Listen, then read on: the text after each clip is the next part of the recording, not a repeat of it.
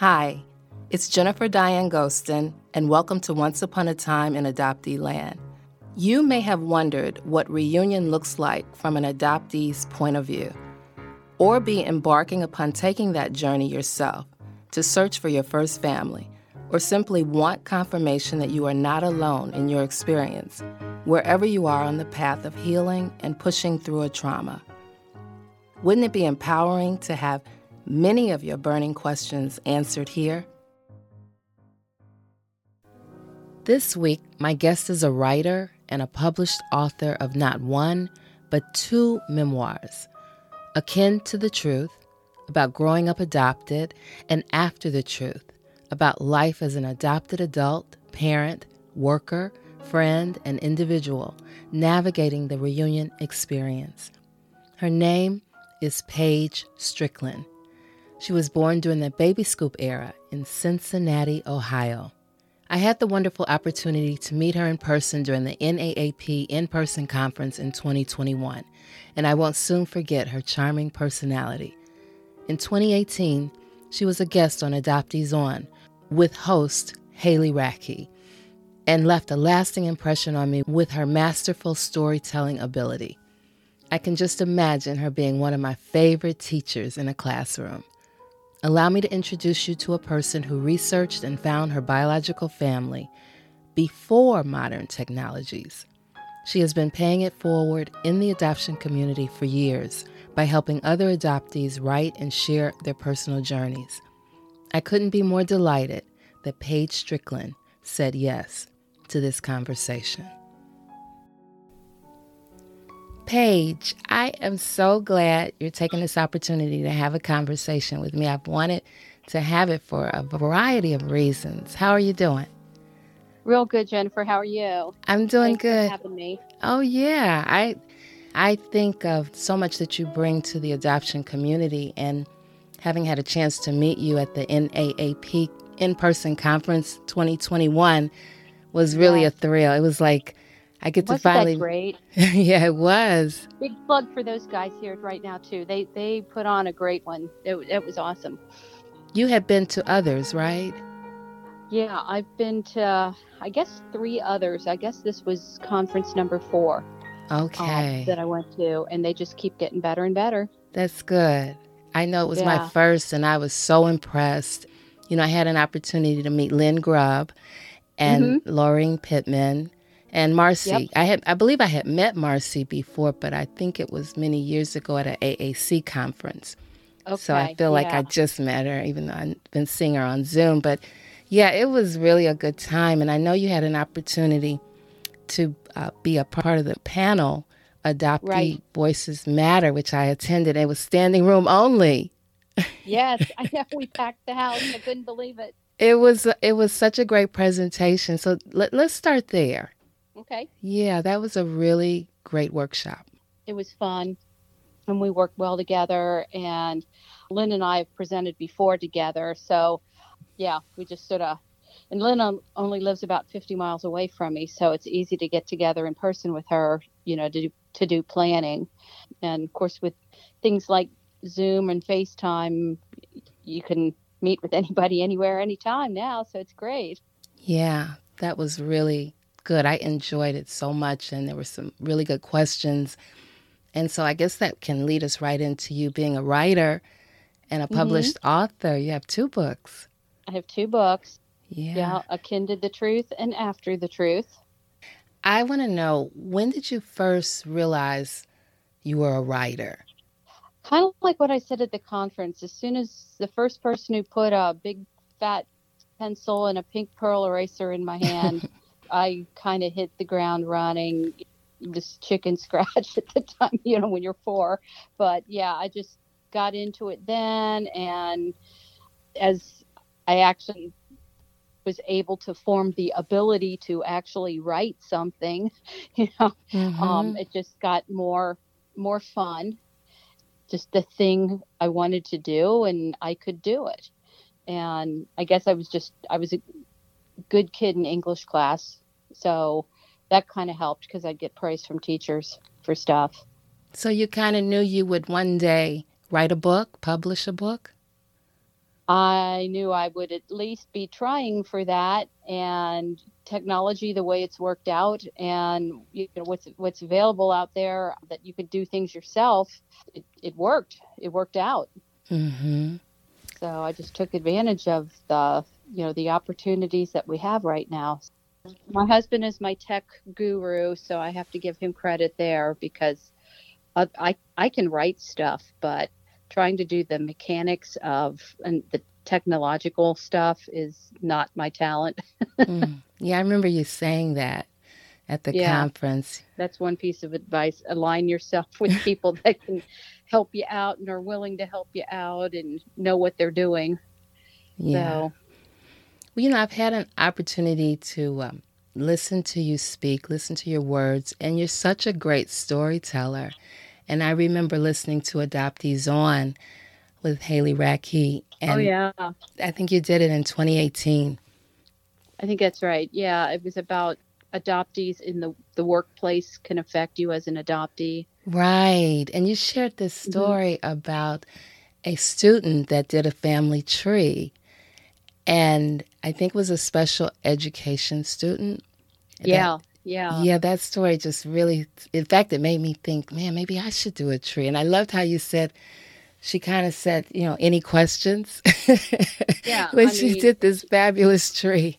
she rocked it because she came up with something nobody would have expected. Nobody would have expected it out of her as a kid with some mental and intellectual disabilities, and two, as an adopted, open kinship adopted kid with the most unique family tree that anybody would have seen.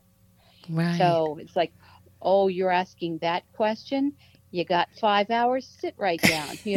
And that's what she turned in. And the advantage she had was she was in a kinship situation, so she had complete family history and complete awareness of who at least who her biological mother was, which was a cousin.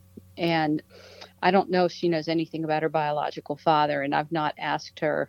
Now she's graduated and I don't see her anymore.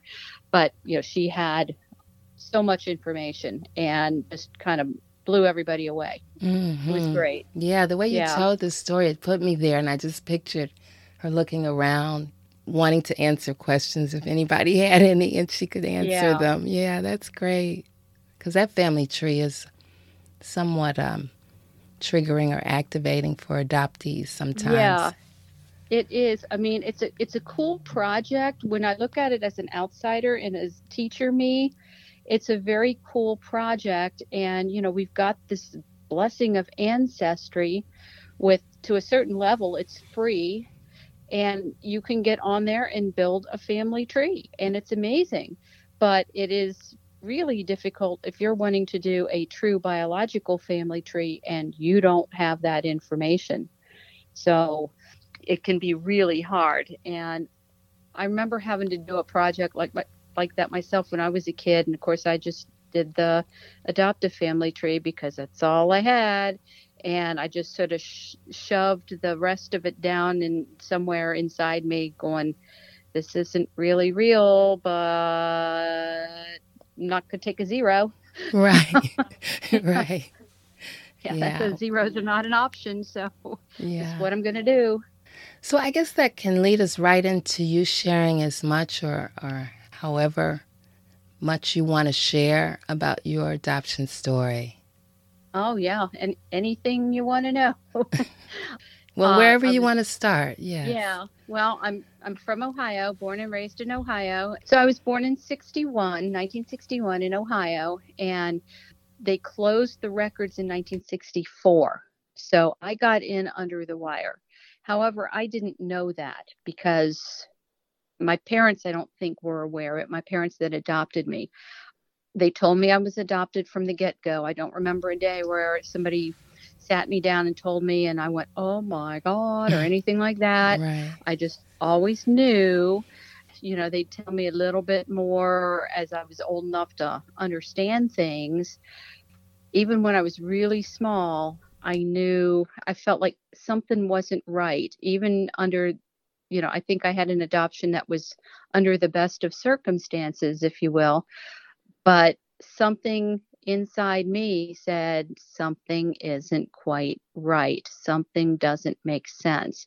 And I didn't like having hidden information. This is not like when you just don't tell somebody because there's a surprise birthday party coming up. This is this is different from that. This is like just keeping information from other people, or giving them false information that they accidentally then repeat, and none of it's true, but who would know? I think that's a big mistake. And I think we know that in this day and age, but baby scoop era, people didn't question authorities as much. And my parents wanted a child, and they thought they couldn't have any kids, and they were not about to question authority, and they were not about to ask anything that might make somebody change their mind about how acceptable they would be as adoptive parents. And so they just, yes, ma'am, yes, sir, signed the papers and that kind of thing. And my adoption was finalized in 1962. So I was 13 months when I was placed. Where were you before that? I was in foster care. Okay. When I was born, I was premature, had to be in the incubator for, I don't know how long, maybe 3-4 weeks. Nobody seems to really know, but my parents were told I was in an incubator because I was undersized and underweight and so forth, premature when I was at birth. Nobody knew why that happened that way or what the circumstances were that would have caused that. So that's a big mystery that'll never be solved, probably, because anybody that I could ask now, they're all deceased. So that's just not going to happen.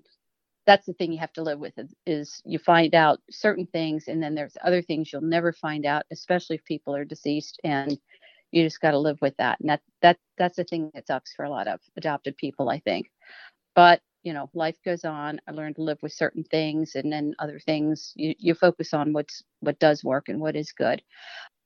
They ended up having my brother biologically in 1967, kid they thought they weren't going to be able to have, but they had one.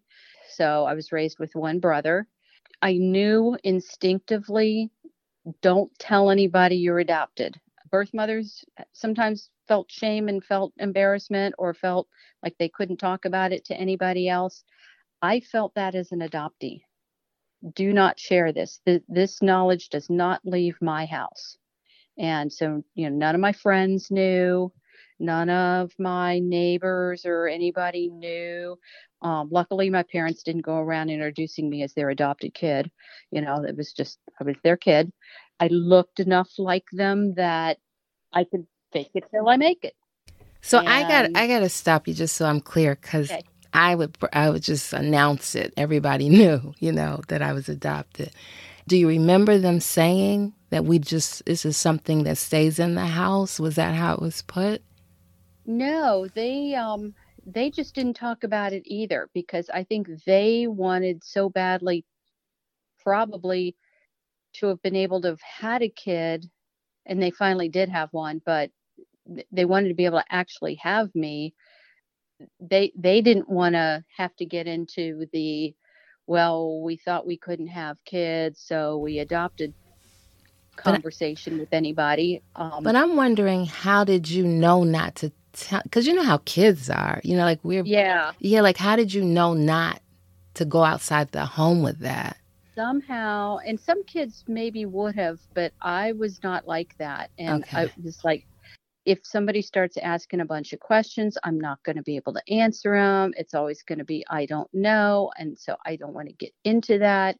And that, I think that trigger word is a little bit overused, but that would be, I think, a thing as a kid that would be triggering for me, to have to say, I don't know about that all the time. And so simplest plan was to just keep my mouth shut. I and get not that. share. Yeah, And I'm glad. lie, I'm glad you shared that, because I get it.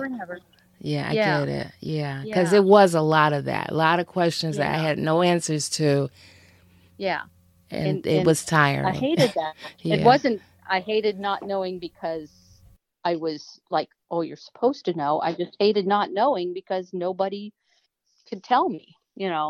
And yeah, you just grow up being this mystery person. I didn't want anybody else to know that. And kids can be mean. You never know what they're going to make fun of you for. And I just knew the kids I was in school with well enough to go, this is no, I am fed to the lions if I give this out. Not saying Right, it. right. Right. I got it. They'll see me as something less. Mm-hmm. So senior year of high school, I told my serious boyfriend because we were talking about the future at that point, and he's the one I ended up marrying. He's my technology guy. I told him because I was just starting to think, well, this could be the person I end up with in the future, and this could be the person I have a kid with in the future, and he's going to need to know. I talked to him about it, but it was like, you can't tell your mom and dad. You can't tell your brother. You can't tell, it'll get back to somebody because we grew up together. We were in the same neighborhood, same school and everything. It'll get back to everybody. No, you can't tell anybody. So he was like, okay, fine. I can keep my mouth shut. But he has 2 adopted first cousins that are also here from Cincinnati. So he was cool with it. Like he wasn't going to like reject me because of it. But I was pretty sure some people would. So I thought, okay, boyfriend test. He just passed. Yeah, he sure did. And you're right. Like, I'm just thinking now how that information at times, I was like, maybe I shouldn't have said anything.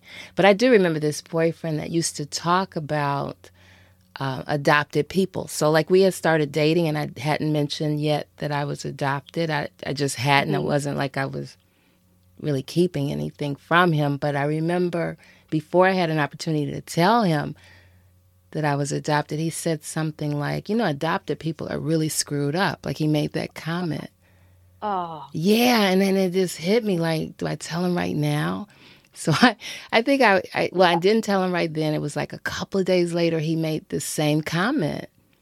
And I said, well, too. and I said, well, I'm adopted. And then he was just completely embarrassed, even to this day when we talk, because we're still friends. Oh. He's like, so, because I put it in my book, and he said he was still so embarrassed about that. But for me, it was like the catalyst. Like maybe there is something I'm not aware of that's screwy about me. Like that was 2009, and I was like, from that point on a mission, because that's around the time that I got connected to the adoption community. And I just remember thinking, a lot of people probably feel like he feels, even if they don't say it. It's like a lot of other subcultures within cultures. If you're not in that culture, in this case, the culture of adoption or being adopted, you don't know certain things. And I can't expect anybody to know it. It's different. Yeah, exactly. And that was going to be my question to you. Growing up, did anybody ever say something about adopted people? Like it come up, and of course you haven't divulged that to anybody. Yeah. Yeah. Did that ever happen? Not too much. I can't think, at least nothing in school ever happened. My dad came home one day from work with a tacky adoption joke, and I won't repeat because it'll piss people off, but it's a tacky adoption joke. Okay, he didn't mean it to be offensive to me. He just thought he was being funny, right? Mm-hmm. It disturbed me, like when I went off and thought about it after leaving the dinner table, and it was like, nah, that's not really funny. Did you ever tell him what you thought? No. Okay. No, he was not somebody I could talk to about my adoption feelings, Right. Food or dogs and cats or riding the rides at the amusement park and things like that, not adoption. Mm-hmm. So, no, I could never, I don't know if I could have appropriately said something to him without him thinking I'm just being disrespectful and running my mouth and that kind of thing. Right.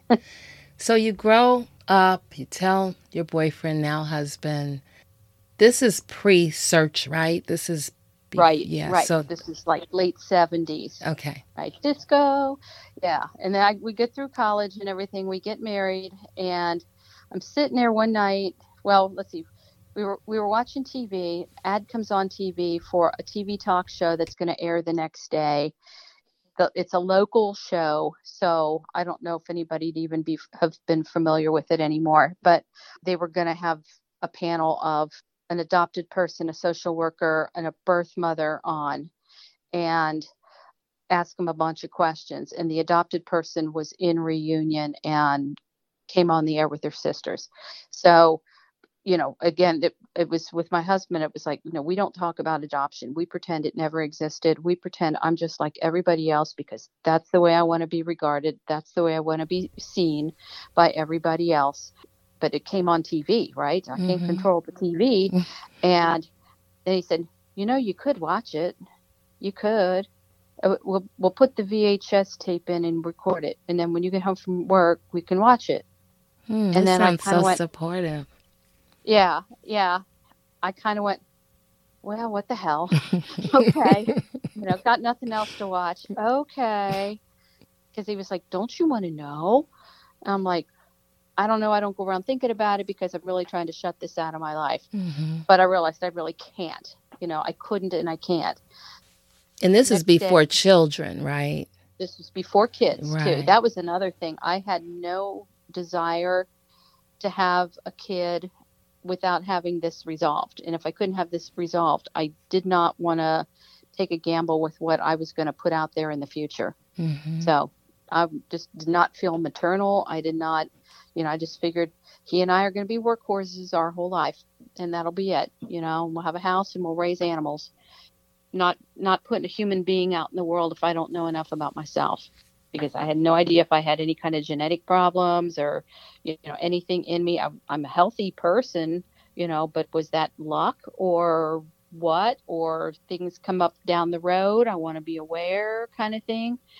And I know a lot of people have grown up and they don't have a good health history because maybe the adults in the past don't have good wherewithal or education, or, they just have other ways of thinking about things like that. But it was like, nah, I don't even want to, if I can't even lay eyes on somebody that looks like me, I don't even want to pursue having a kid.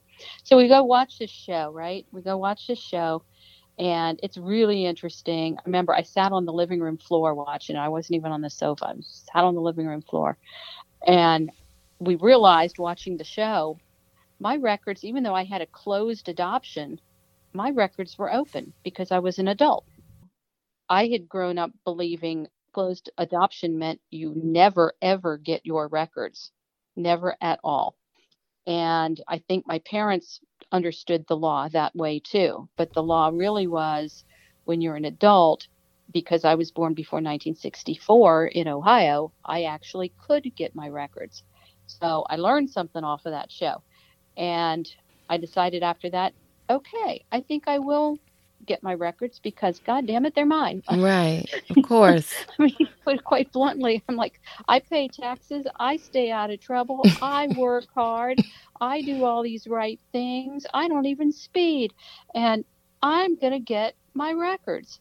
And so, the $20 certified check and copy of my driver's license and my social security card, my marriage license, which would have my last name change on it, and sent my ID copies in. And about 3-4 weeks later, I get the big fat envelope in the mail. I remember the day it came. We had a little round table in our kitchen area and sat down at that table and held the envelope and looked at it. And I opened it up. There's all these papers in there, and it was creepy. It was like somebody was looking over my shoulder, like, maybe I'm doing a naughty thing, but maybe not. But guess what? I don't care if I get caught. It was just a really weird feeling when I opened that envelope. And there was the decree of adoption that my parents signed and a judge had signed. And, it was kind of weird seeing my dad's signature on stuff. And then there was a name change document that changed my original birth name to the name I go by now. And then there was the original birth certificate in there, and it was fully filled out, fully legible, and totally accurate, and Wow. nothing blocked out on it. My birth father's name was even on there. Mm. So I got super lucky on that one because usually the birth father's name isn't on there. And that's either because he's unknown or they parted ways pissed and, you know, she's angry or, he doesn't want his identity So put were out your there on birth parents married? They were not. My Okay. parents at the time in 1962 were told that they'd been married, but they were too young. And so the marriage was dissolved and they were never married at all. But So, okay, I just want to be clear. They had planned on being married? well, we'll never know what that whole Okay. truth The is reason I'm either. asking is because Yeah. that's what I heard, that the father's name would appear on the birth certificate if the What, couple was married. yeah. What we can discern makes total sense is she wanted to marry him, whether she was in love with him truly or not. She wanted to marry him and believed that he should be marrying her. That would explain why she put his name down. Guys don't change their last name when they get married, and I found him really fast because a unique first name. But when school year let out and I actually had free time in the summer, I started going downtown, and it was pre-internet, pre-technology. I mean, the biggest technology we had was like those microfiche things in the libraries, and the courthouses had them. I got into some public records and found him in there. They had these old crisscross suburban directories. I don't think they have them anymore. It would list the person's name, the person's spouse, the person's job, the person's address, the person's phone number. Sometimes there'd be a few other little things in there, but I tracked him in those crisscross directories from 1961 on, and he was still living in the same suburb, in the same general area, stayed with the same employment. The guy that like does something then doesn't want to change, Yeah. So you found him all those first? years. So I found him first. Yeah, I Hmm. found him in like 3 days, which is like kind of like when people Google a name and there it is, and they find him and everything within a day. I mean, it was pretty fast, but I didn't go ringing his doorbell or anything right away. I was kind of a little bit too overwhelmed to do that. I just knew I got to take a break on this. I can't keep doing, I can't just like go full force into this because I'll be messed up. Had you I got to seen a picture process of this. him? I had no photo of him at the time. There were no photos available, nothing in public records, nothing, nowhere that I could have a photo of him until I could someday see him in person. So I knew if I did want to see what he looked like, I was going to have to eventually contact him. My husband and I did a couple of drive-bys of the house, saw his car, saw the front of the house where he was living. Another car pulled up. Of course, nobody recognized our car, but another car pulled up. A young woman got out with a baby in her arms and then went across the lawn and into the house. That was one of my sisters Mm. with a baby nephew. Wow. And yeah, he was going to get divorced and they never did it. They never ended up completely filing or completely completing the divorce proceedings. Yeah, I got to ask you about the sister. Okay, so when Mhm. you see this woman with the baby going into the Mhm. house, you're able to get a really good visual of her. Does she? No, No? Okay. we were too far back because we didn't want to get caught snooping. Okay. And Of yeah, course not. You didn't want so to get caught. yeah, and it was her that like the sight of her getting out. She had long dark hair, and I could tell we were waiting there going, what's she going to do? Is she going to go into that house or is she going somewhere else? What are and we're just sitting there, hoping nobody notices us. And if they You were doing a do, survey. That's what we call that in yeah, it police would have work, been a well, we're surveillance. looking at maps here and we're trying to figure out because we think we're lost, get some kind of BS answer, so our get out of the car and then just go up across the lawn. There's a little hill that the house sits on So when did you with find baby out in she her was arms. your sister? Well, that's what I was saying. At the courthouse, they had a divorce record, which again, they never finalized the divorce. It was something they were going to do and then kind of decided not to. But there was a paper on file at the courthouse, and it listed their kids on it. So I got the full names of his other kids off of that. Then I was able to start looking for them. I went to the high school in their suburb where his kids would have gone to school. This was back, again, school security is so different now. But I just go walking into their high school one day and go into the school library because libraries keep yearbooks. Just told the ladies working in the library, I'm doing some family history research, and can I look at some of your old yearbooks from 1980 and 1983? And they were like, sure. And then can I use your copy machine? I'll pay you. And they were like, we'll make you copies, honey. They didn't know who I was, but they were fine with that because that's how people were then. And I found yearbook pictures of them and copied them, had them copied, and walked out the door with pictures of two sisters. But you didn't get a good visual when you were doing your surveillance. So how did you know? Well, I could tell enough because of the hair. Oh, okay.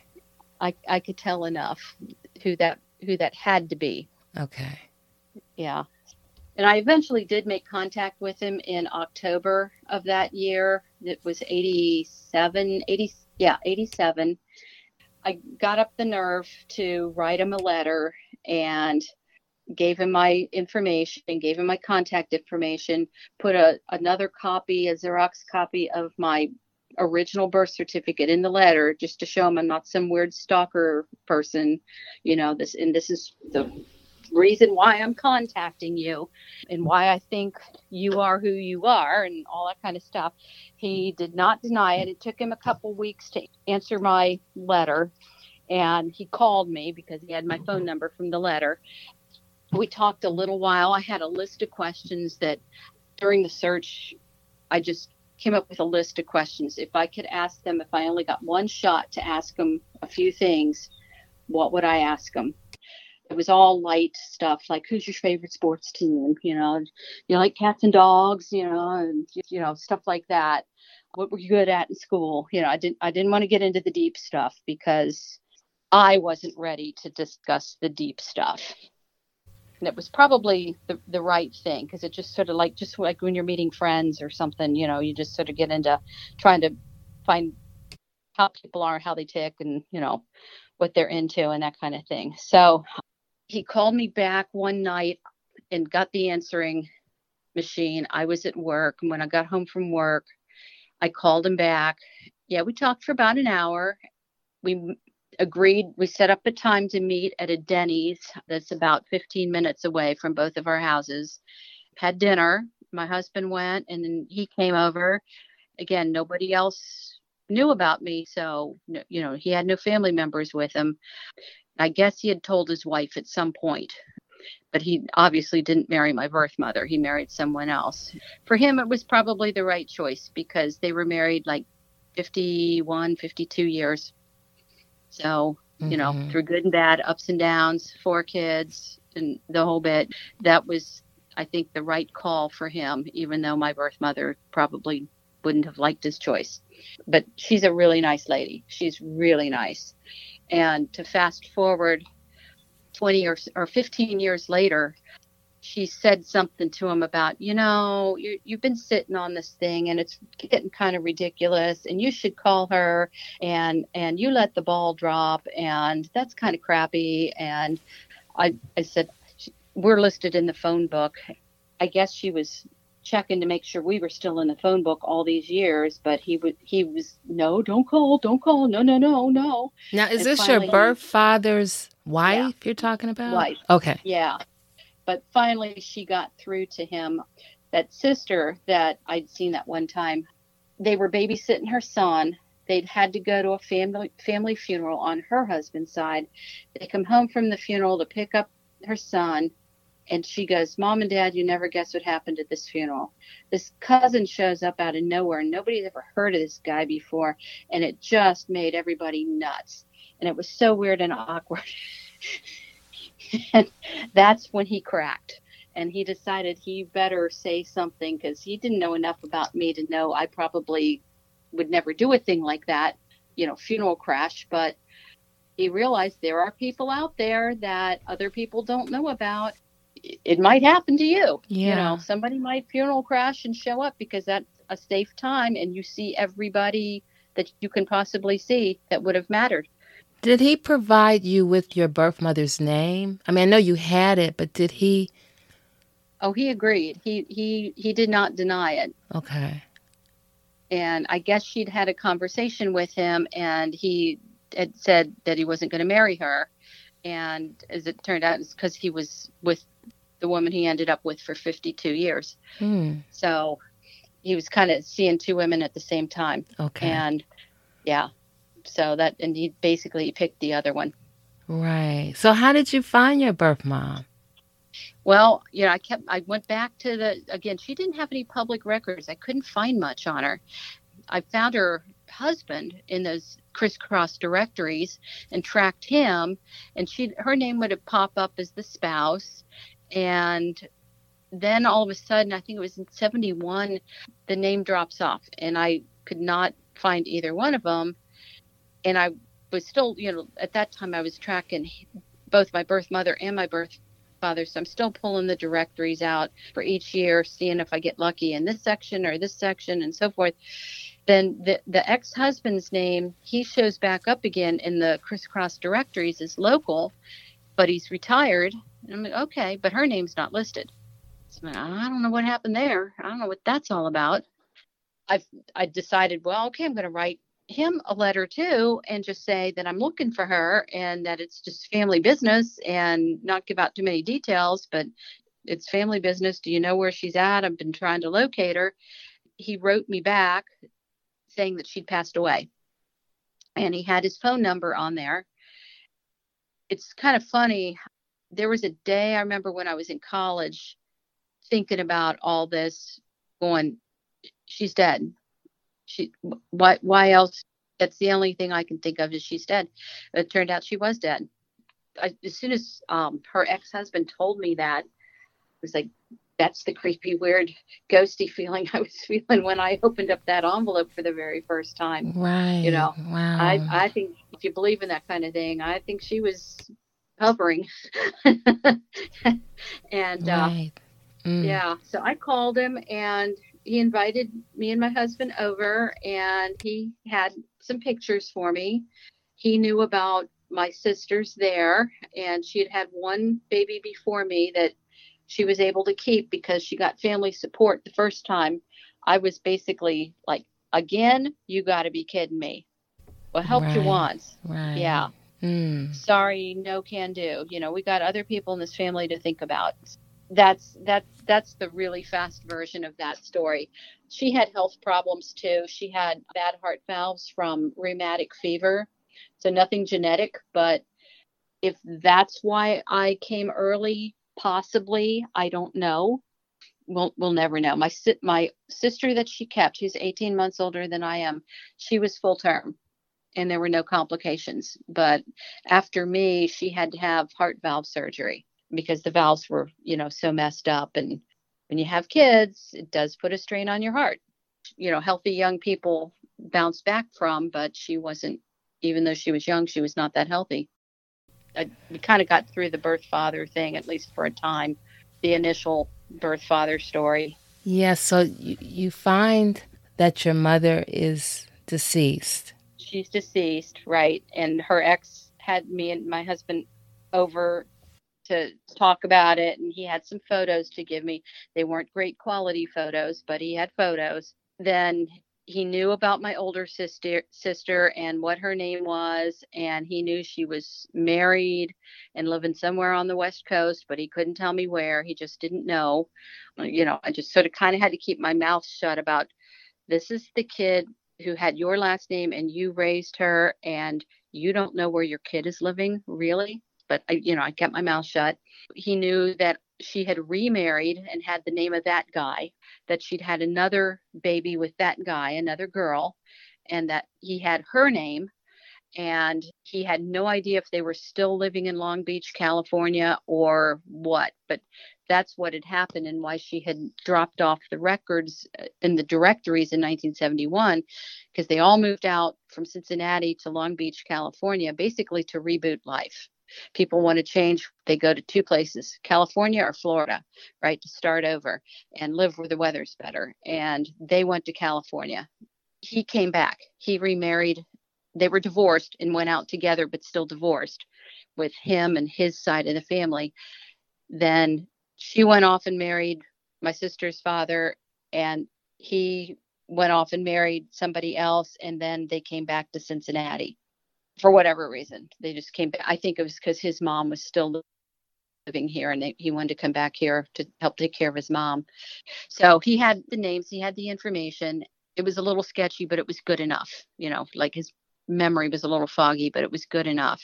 So the next thing I had to do was, and in the day, you have to remember, $300 phone bill, but this was in 1987. So $300 phone bill would be like one of those $800 phone bills now. Call in directory assistance over and over and over in every area of the LA County area.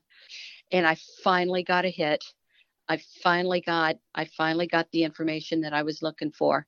Oh, and the other thing, because I knew she was dead, I wrote to Sacramento and got her death certificate. And so that had an address on it. So when I started calling directory assistance to try to find her former husband, I had an address to see if it would match up, and it did. Then I was able to kind of put two and two together again, write another letter saying, I'm looking for someone. It's urgent family business. This time, instead of saying I'm looking for my birth mother or I'm looking for her name, I used my sister's name, and it's family business. Can somebody there please put me in touch with this person? Didn't say it was my sister. I just said, this is a person I'm looking for. It's family business. They called my sister. My sister called me. And then we had a 3-hour phone call going, oh my God, oh my God, oh my God, oh my God. So I'm so glad you mentioned getting the death certificate, because like you, I got my birth mother's death certificate, and there's information on these documents. It may be ever so slight, but my brother's name was on that death certificate. Yes, so I'm glad you mentioned that. Did you experience the genetic mirroring on your maternal side? Definitely with my sisters. Yeah.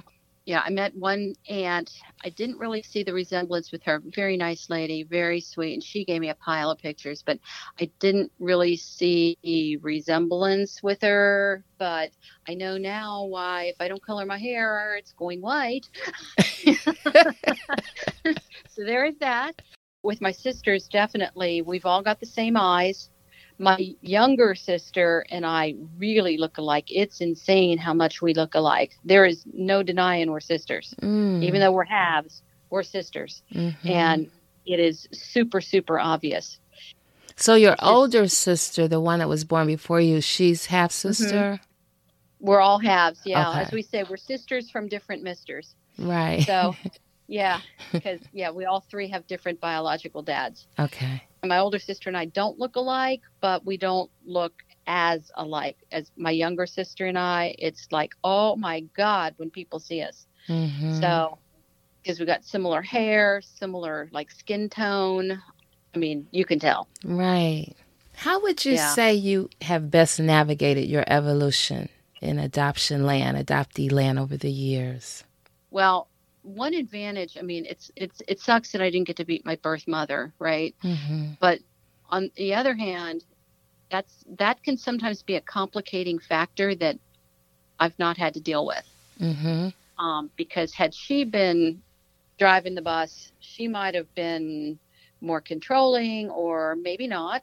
We'll never know. She might have been way too emotional and made you kind of want to back away yourself. I don't know. She may have just, the personalities, it might not have been the same chemistry, but the three of us girls, we were all without a mother, which kind of leveled our playing field in a way. We were all alike in that way. My younger sister has no concrete memory of her because she was a toddler when our birth mother died. So in that sense, she and I have that in common. All we got to go off of is photos. That's And interesting. yeah. Yeah. So it's unique. It's its own perspective. My older sister's the one that has all the family stories and all the, well, I remember one time when our mom, this and that, and we just kind of sit there and listen because that's what we got. It's funny, my older sister and I were wired a lot alike, I think, on the inside. She's probably a little more conservative and a little less outgoing than I am, but we're very similar in things we're interested in, humor and just I don't know, family values, if you will, just like, yeah, this is what I want my kids to do kind of thing and stuff like that. So it's funny. There's internal mirroring and there's external mirroring, and between the two of them, I got both. Mm-hmm.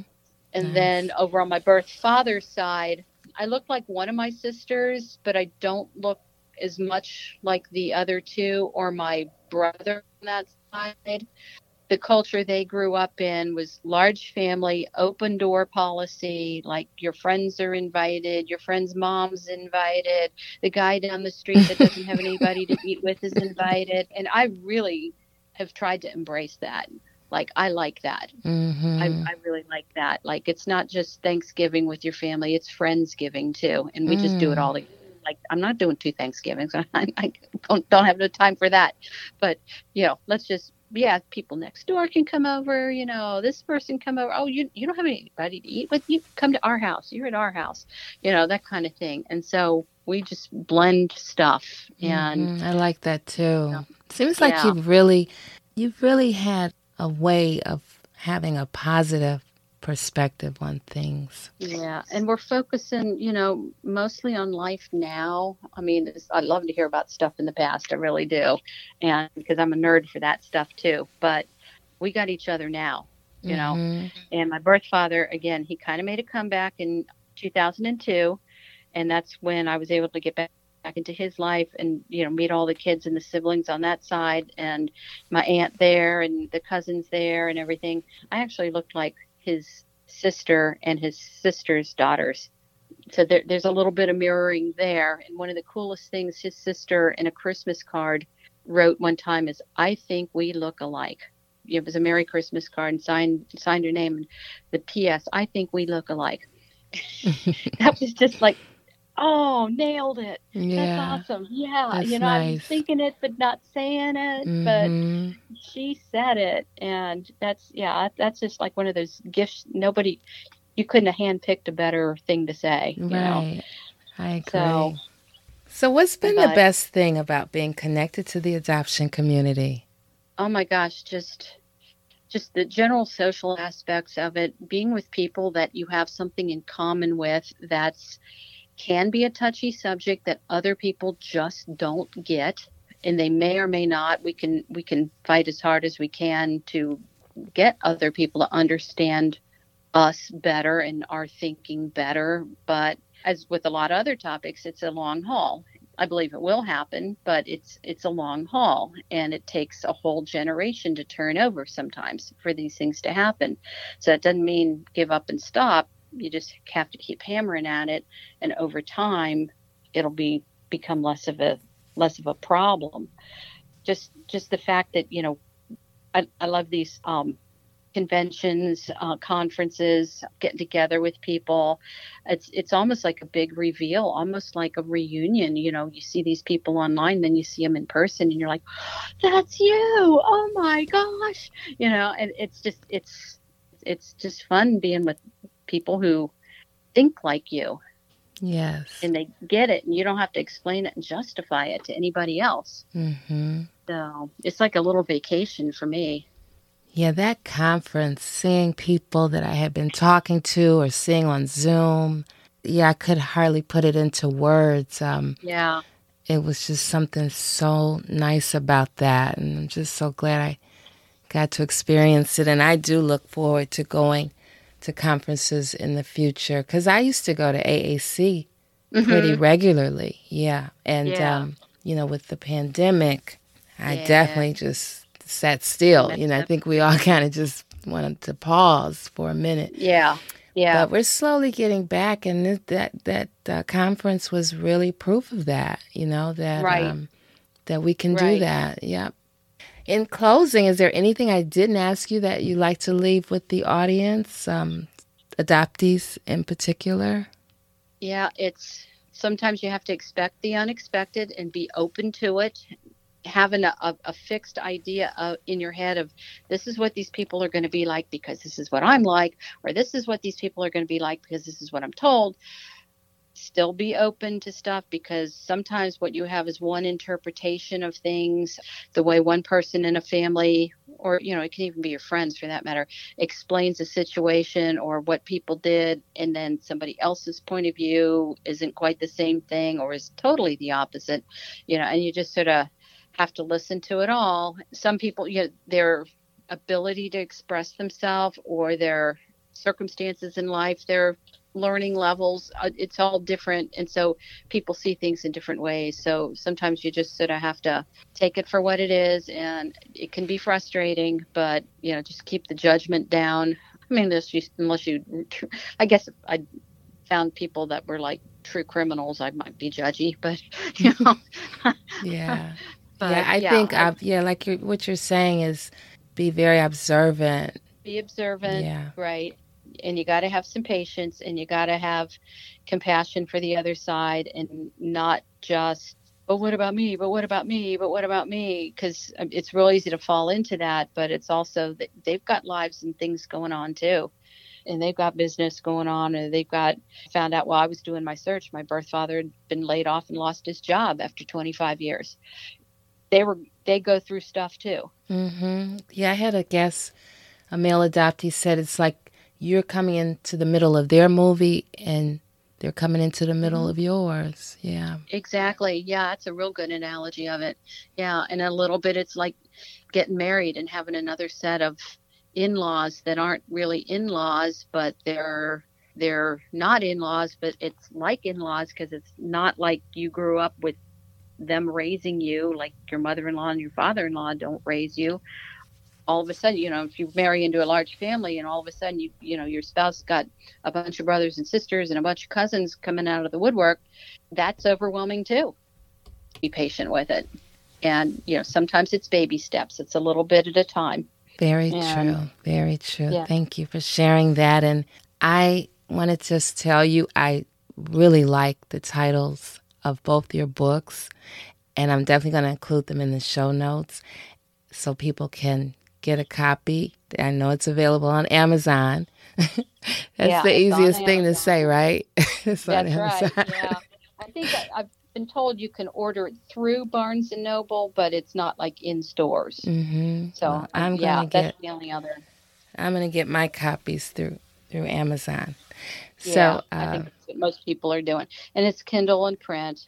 Yeah, my husband thought up the first title, Akin to the Truth, and then I thought up After the Truth. Yeah. Because I thought, okay, this is after I have my truth, or a lot of my truth, but not everything had been resolved yet.